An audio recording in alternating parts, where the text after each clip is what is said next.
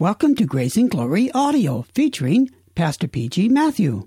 Today, Pastor Matthew continues in the Bible series in the book of 1 John with this message entitled, The Proof of Love, preached February the 25th, 2001. If you have your Bible with you, please turn to 1 John chapter 2, verse 7. We want to speak to you from the Holy Scriptures. 1 John chapter 2, beginning with verse 7 through verse 11. We are dealing with the subject of the assurance of salvation.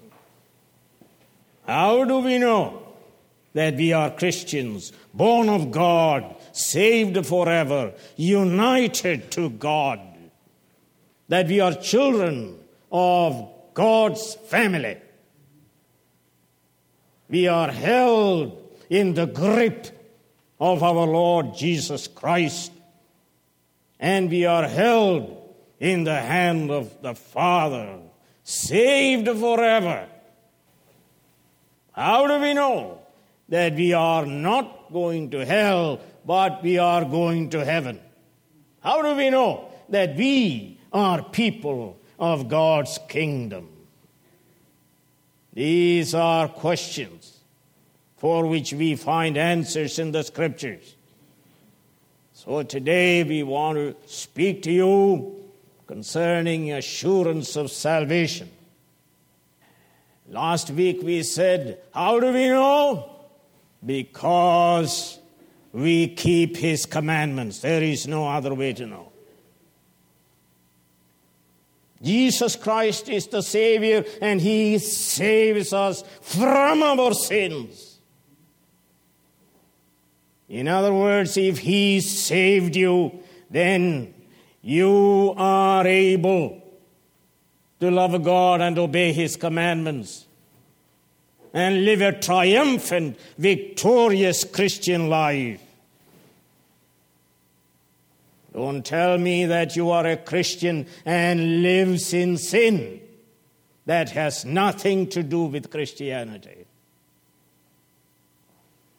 So the answer is, if you keep His commandments, you enjoy the assurance of salvation, that you are a child of God. Your nature is changed. You are given divine nature.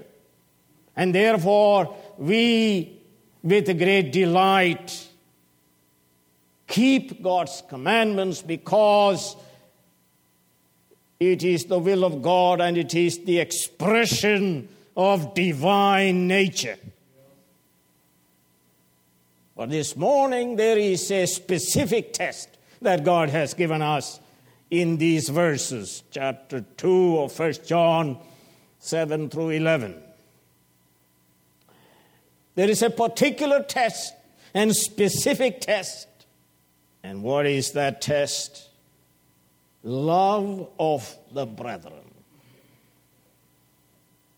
So in 1 John chapter 2, verse 7 through 11, the apostle is more specific and particular. He tells us that we know we are in the light, we have fellowship with God, we are born of God, we are children of God, we have eternal life, we are on our way to heaven, because we love our brothers. Turn to verse 10. Whoever loves his brother lives in the light. God is light. In other words, whoever loves his brother lives in the sphere of God. And there is nothing in him to make him stumble. That is the specific test. Now you ask the question, why love is given us as the specific test?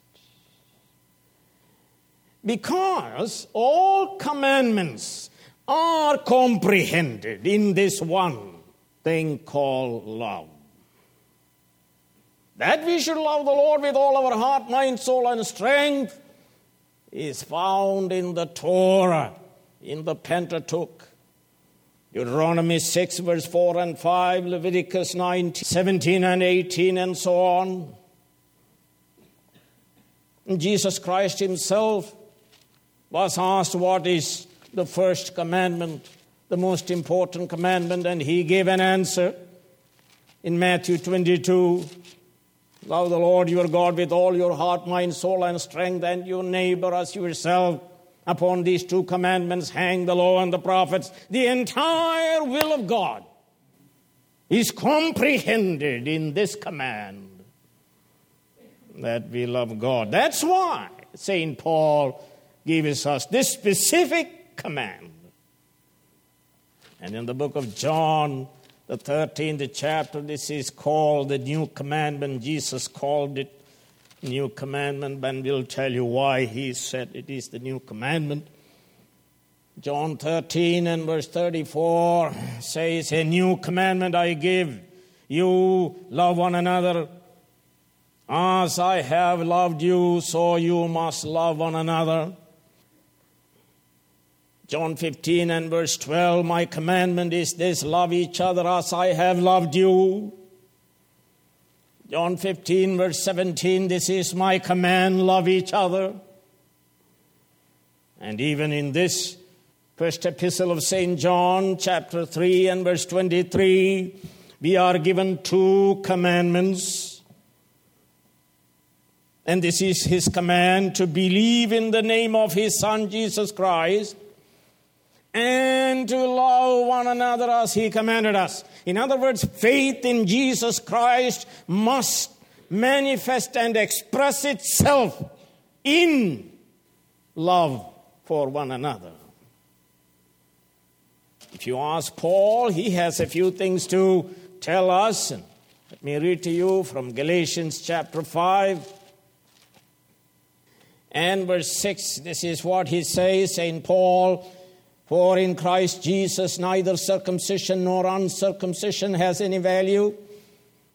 The only thing that counts is faith expressing itself in love. Not cold orthodoxy, cold intellectualism, or solo Christianity. Faith expressing itself in love. Or Galatians chapter 5 and verse 14, the entire law, in other words, the entire will of God, is summed up in a single command. Love your neighbor as yourself. Isn't that interesting? It doesn't even say love God. It says love your neighbor as yourself. The entire will of God is subsumed under this one command. The rationale here is love for God and love for neighbor. These are two sides of the same coin. One cannot exist without the other. The specific test then is what? Love of the brethren. Love of the people of God. It is understood those who love the people of God truly do love God who is invisible. So notice, so the test is not that we should love God who is unseen. The reality of our love to God will be evident in our love for God's people, whom we see and rub shoulders with. And love for God and love for the children of God, as I said, are two sides of the same coin. There cannot be one without the others. Therefore, St. Paul says, the whole law is comprehended in one command, love your neighbor as yourself. Now, of course, we want to know what this love is. There was a word in the secular Greek, agapao, agape, agapetoi. And this word, agapao or agape, in secular Greek, represented a love. Now listen, a love in which the mind analyzes, and the will chooses the object to be loved.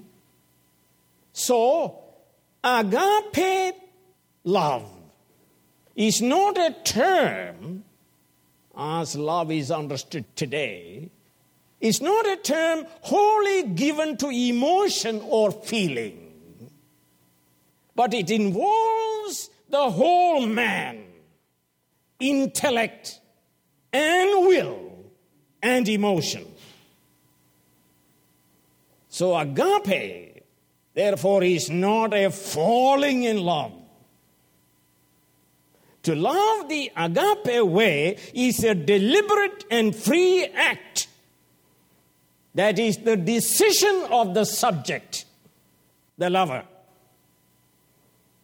rather than the result of some overpowering emotion.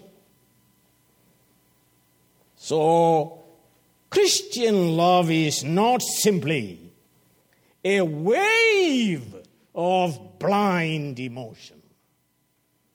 It is a deliberate conviction of the mind, issuing in a deliberate policy of life. Intellect and will are primarily involved in this love. And this is the reason why God commands us to love. If it is a result of a wave of emotion, it cannot be done. That is, it cannot be commanded. When God commands us to love, then we choose to love by deeds that benefit the other person. By the power of the Holy Spirit, the regenerate Christian sets his mind and will to love his brothers and sisters who are sinners like me, but saved by grace. Imperfect like me, but saved by grace. I set my mind and my will to love my brothers and sisters in terms of deeds done by me for that person's benefit. So feeling is not the determining element in Christian love, in agape kind of Christian love. This agape love seeks the highest good in the beloved. What is the highest good? The simple answer is the will of God is the highest good. Love is the doing of the will of God. You must understand that John the Apostle is, on the one hand, is dealing with the heretics called Gnostics, and on the other hand, instructing the true people of God as to how they should live. So it is good one more time to take a look at these Gnostics. They were the errorists. They were the cultists of the time. They were the people who threw away the old, the traditional, the orthodox, the biblical, the historical revelation in Jesus Christ in favor of what they manufactured in their heads. And all cults deal that way. They reject the true and the historical revelation of divine truth. And these errorists made a lot of claims, as people make claim in the church today. They claimed that they are Christians. They claimed that they were born again. They claimed that they were on their way to heaven. In fact, they looked down upon everybody else in their great hollow assurance. And turn with me to 1 John chapter 1, verse 6. If we claim to have fellowship with him, yet walk in darkness. That's what they did. They said we have fellowship with God, but they kept on sinning. And in verse 10 of chapter 1, we read that they never sinned, these people said. And chapter 1, verse 8, they said they are without sin. Remember that? And chapter 2, verse 4, they said, we know God, and yet they did not obey God. And chapter 2, verse 9, they said, we are in the light, but they hated the brothers. And chapter 4, verse 20, they say, I love God, but they hated the brothers. So these 6 claims are spread all over in the Bible, in this epistle, that speaks about the errorist's false claim about their salvation, about their relationship with God. But Apostle John is pointing out it was hollow, it was false, and they were on their way to hell every day. There were Gnostics, like Cerinthus. He was a contemporary of St. John, Cerinthus. We are told that he devoted his life to the pleasures of the body and conceived the future kingdom consisting of delights of the belly and sexual passion. What cult is teaching that today? You can name them. That was Cerinthus, taken up with every form of sexual immorality, counseling multiple marriages, and talking about the kingdom which consisted in delights of the belly and sexual passion. And later came men like Carpocrates, who taught that the creation was the work of not the absolute primary God, but the work of an emanation far removed from God called demiurge. And this demiurge then is responsible for creation, for matter, therefore responsible for evil. They said matter is evil. And they also said this demiurge, this emanation far removed from the absolute God, is responsible for the 10 commandments. Isn't that interesting? And so these errorists said that we should oppose the 10 commandments. How do you oppose the 10 commandments? By doing exactly the opposite of the 10 commandments. They define biblical sin as not sin, but as something good. See, good is evil and evil is good. So they delighted in violating the 10 commandments. They taught that it is good to commit adultery. And we hear that today. The new morality is teaching exactly that. It is good to commit adultery.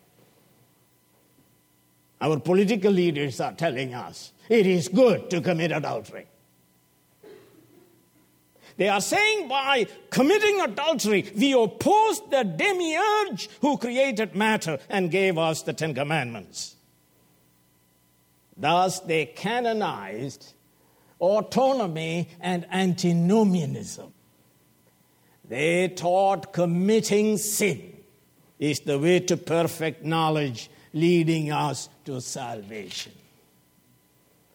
And let me tell you, our time is no different from the time of the Apostle John at the end of the first century.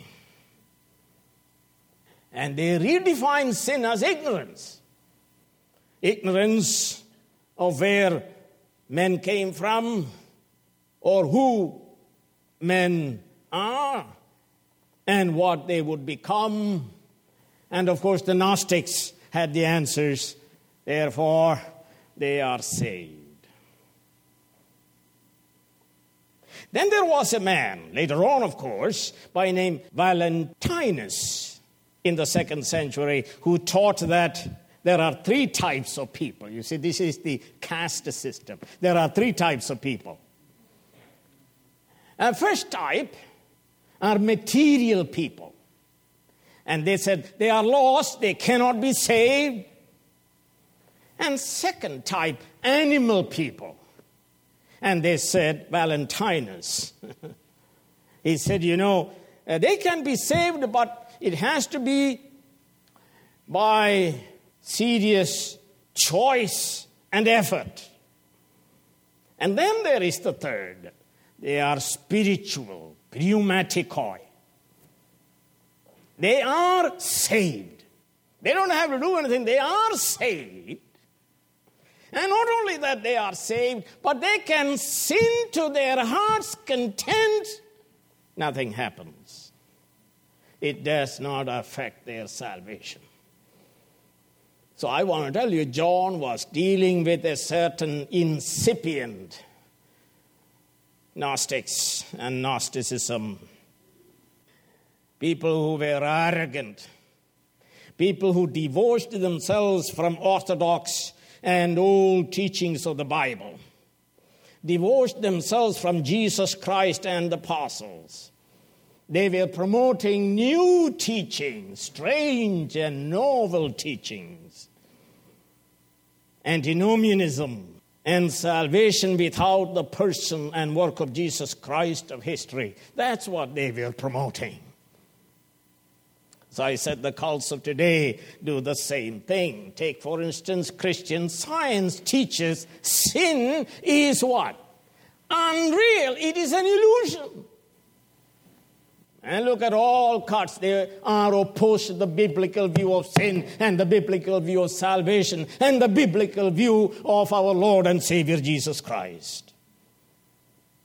These Gnostics hated the true Christians. They mocked them and infected them with their error and denial of the biblical ethical standards. And this is what you find in liberal churches and superficial evangelical churches. This is what we are seeing. Promoting antinomianism and autonomy. And then salvation is assured to you. It doesn't matter. Didn't you receive Jesus as Savior? Because you invited him to come in. Now you can sin to your heart's content. Salvation is assured. But as I said, John, on the other hand, was teaching the true Christians how they must live the authentic Christian life.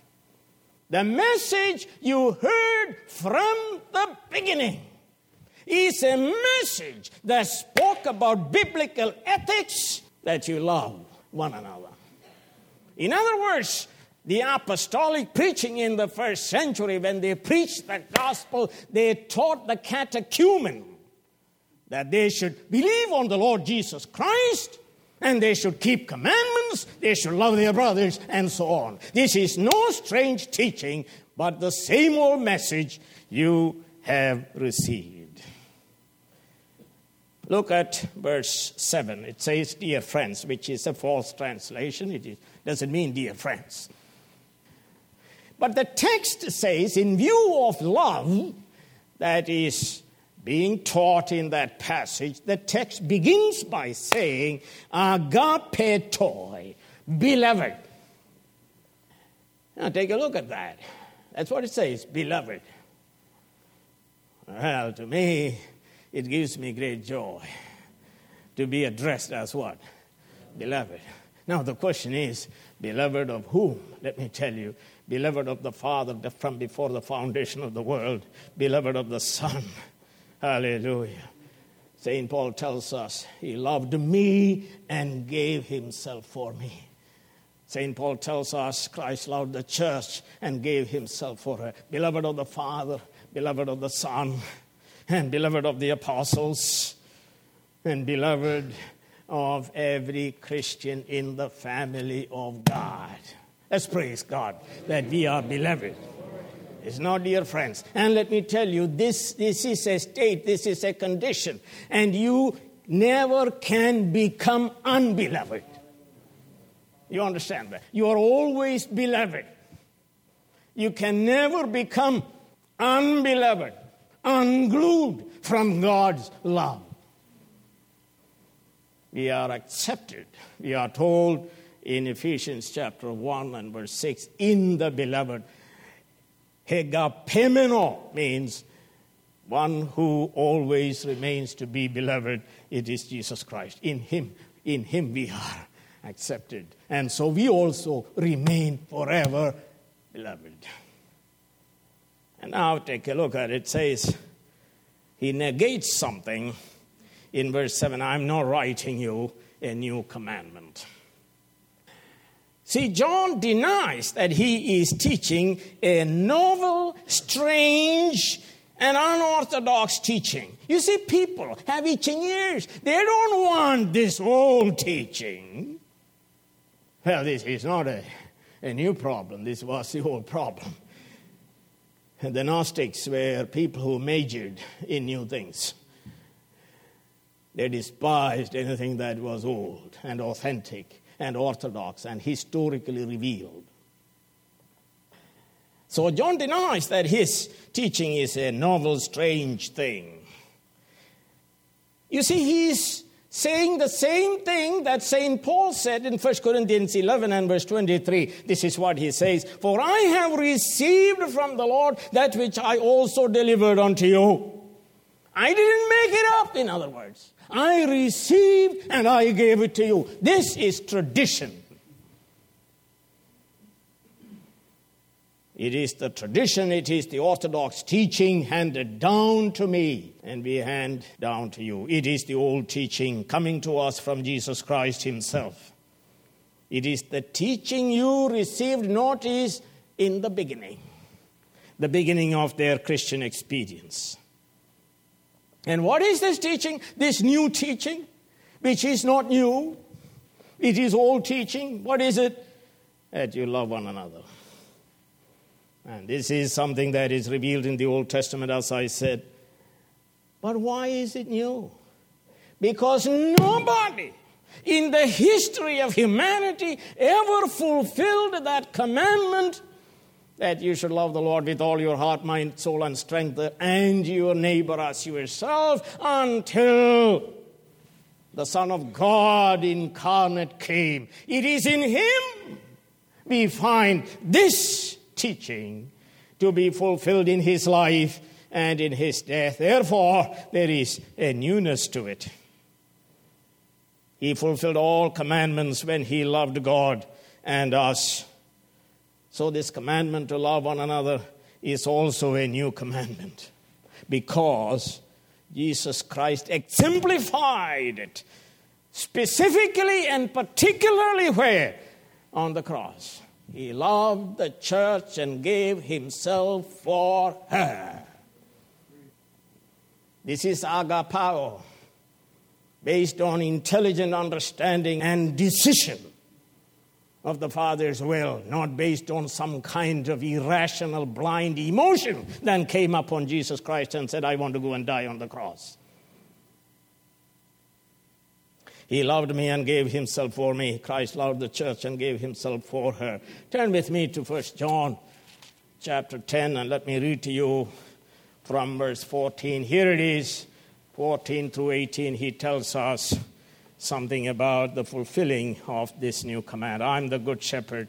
I know my sheep, and my sheep know me, just as the Father knows me, and I know the Father, and I lay down my life for the sheep. I have other sheep that are not of this pen. I must bring them also. They too will listen to my voice, and so on.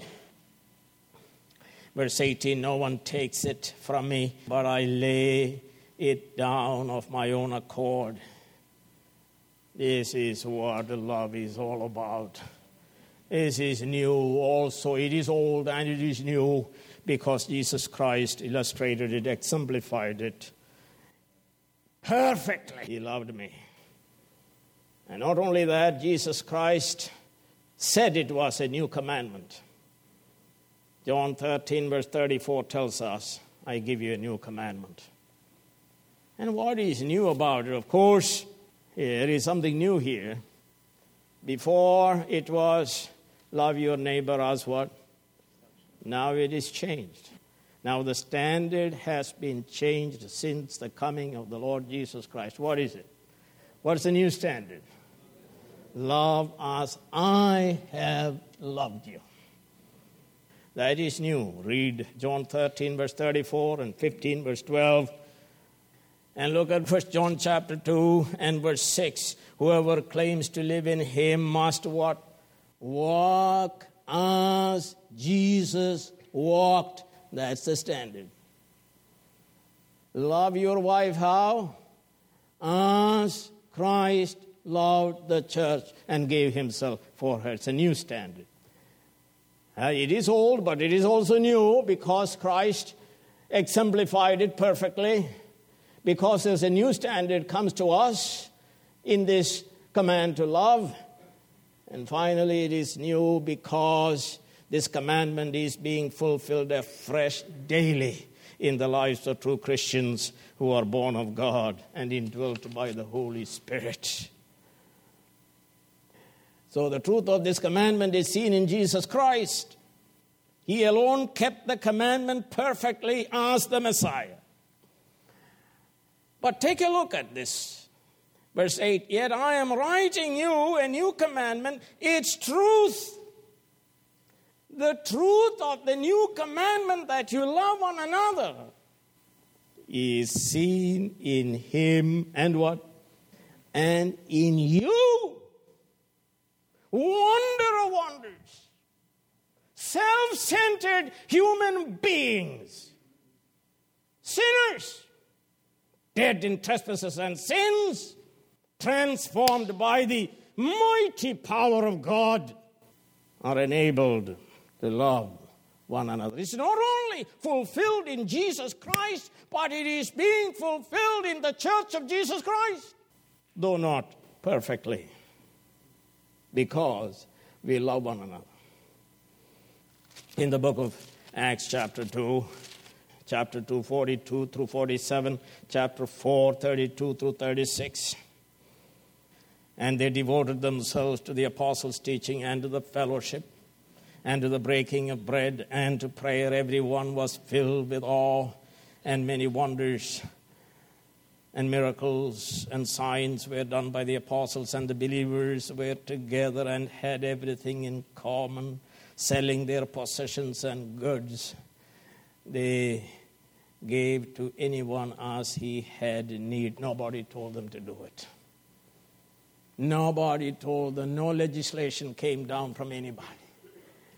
Amazing that the truth of this new commandment is fulfilled in him.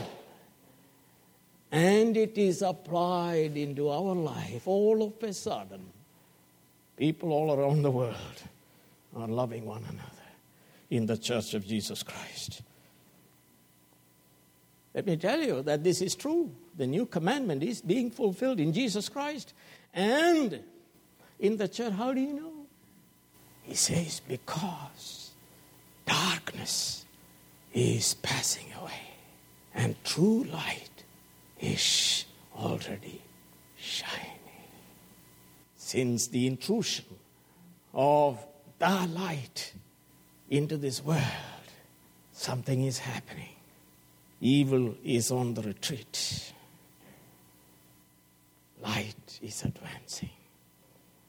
Since the coming of Jesus Christ, true light has intruded into this evil age, and darkness and evil is retreating, and true light of the gospel of Jesus Christ is shining.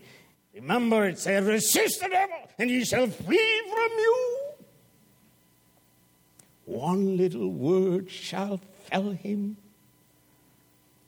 A strong man is bound by the stronger one, the eternal Son. He defeated him by his death on the cross.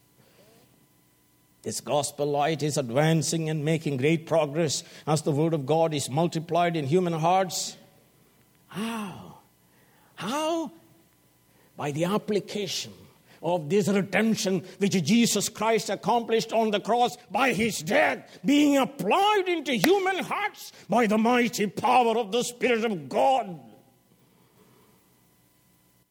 People who were anchored to their self and to their desires and to Satan are unhooked and uncoupled and unentangled, and they are centered in God and liberated from the shackles of sin and self-centeredness. The true light is already shining in the church of Jesus Christ. No wonder Jesus said, "You are the light of the world." As people are regenerated, as people repent and believe on the Lord Jesus Christ, as people, by the power of the Holy Spirit, live out their Christian life of love. True light means divine light, authentic light. You see, the whole world is in deep darkness. And you say there are philosophers. The Bible says it is hollow. It is hopeless, meaningless cogitations of a sinner. The darkness of evil shall not triumph. This is what John is saying.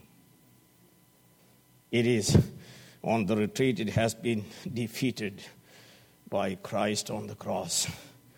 And its complete defeat is going to come. In 1 John, turn with me, 1 John chapter 2 and verse 28. And it says, "And now, dear children, continue in him, abide in him, dwell in him, walk in the light," and so on, so that when he appears, we may be confident and unashamed before him at his coming. He's coming again. At that time, darkness will be completely driven out from his world. There is going to be a new heaven and new earth, but it's already happening. Let me ask you, why should a Christian marriage thrive? There is love, isn't it?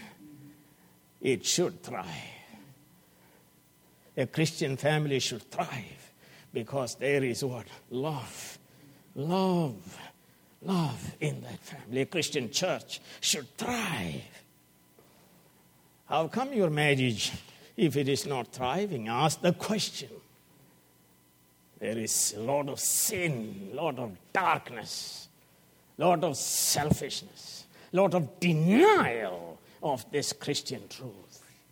Must repent and ask God to forgive our sins and flood our hearts and our home with such fullness of love that light shine so that the world can see. So you are the light of the world. You have an obligation to the world. Your marriage should work. Your family should thrive. The Christian church should thrive in triumph, in victory, because we have an obligation to the world.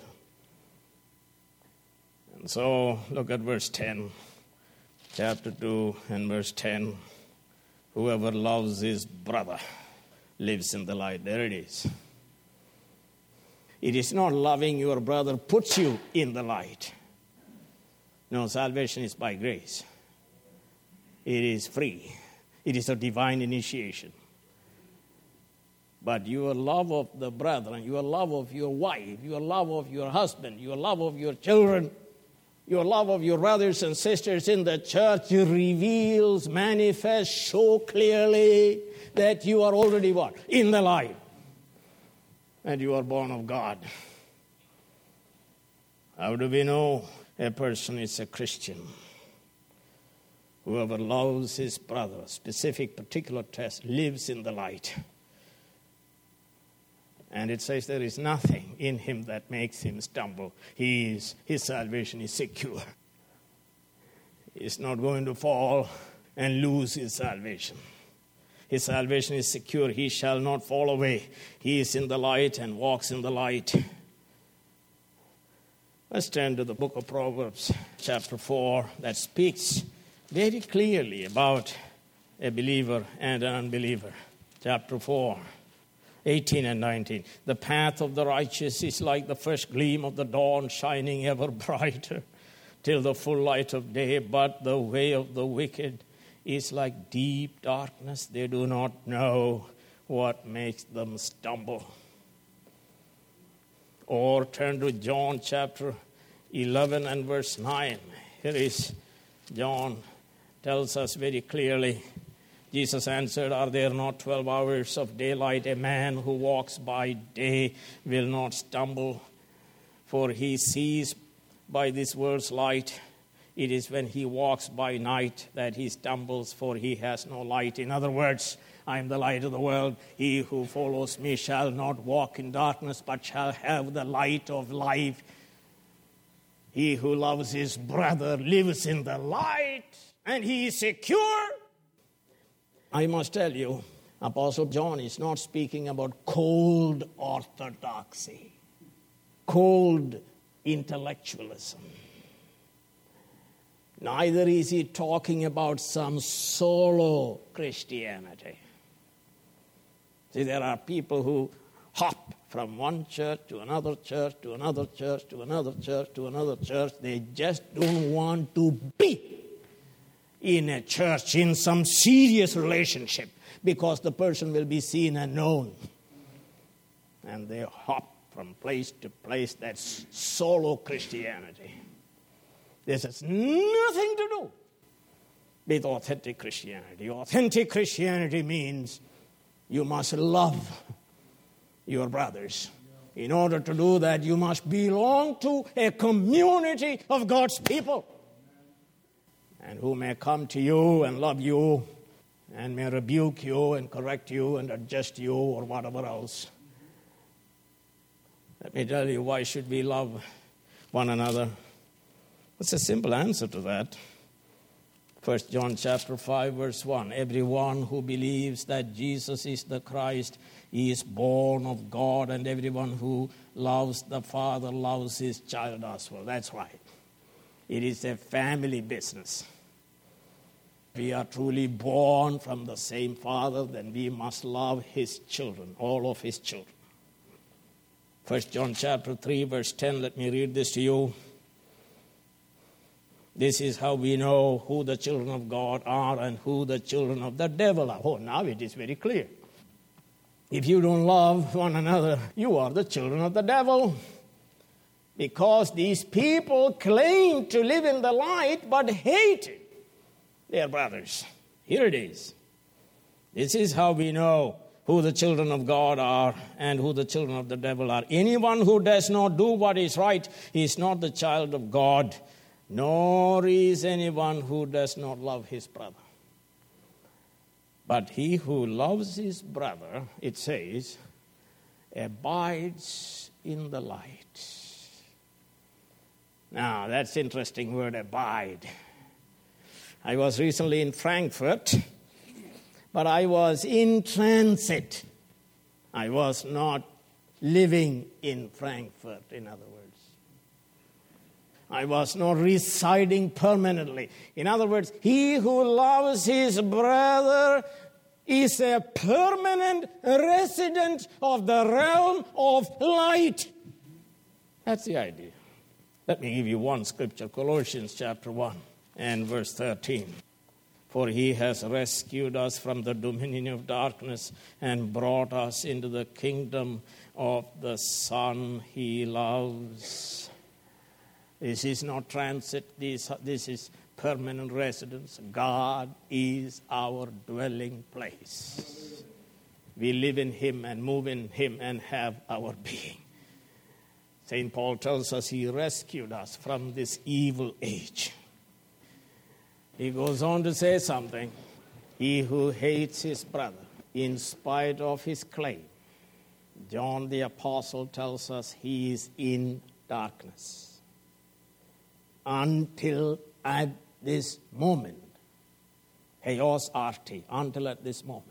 In other words, in spite of all the claim you may make, if you do not love one another, what? You are an unregenerate. Second, you walk about in darkness. Third, You don't know where you are going. You write philosophy books and you tell everybody what to do. The truth is you have no idea what you are doing. You don't know where you are heading. It appears you are going north, then south, then east, and then west. You are going in circle. Fourth, your eyes are blind. There is an Echo River, Mammoth Cave. How many of you went to Kentucky to Mammoth Cave? Echo River. There are fish in there. And if you take one exam, and it has eye sockets, it doesn't have what? Eyes. This is a serious problem, isn't it? Keep in mind, they are in darkness. They walk about in darkness. They don't know where they are going. And what is the fourth? And you see a big socket, but there are no eyes. And they are the ones blind leading the blind, telling everybody how to live. Has God opened your eyes? Has God translated from the realm of darkness into the realm of His dear Son? Have you been born of God? Are you on your way to heaven? Are you a child of God? Ask these questions. Do I love one another? Heavenly Father, have mercy upon us. Help us to be serious. Help us to examine ourselves in the light of your infallible word. And help us to cry out to you. And everyone who calls upon the name of the Lord will be saved. For we pray in Christ's name. Amen.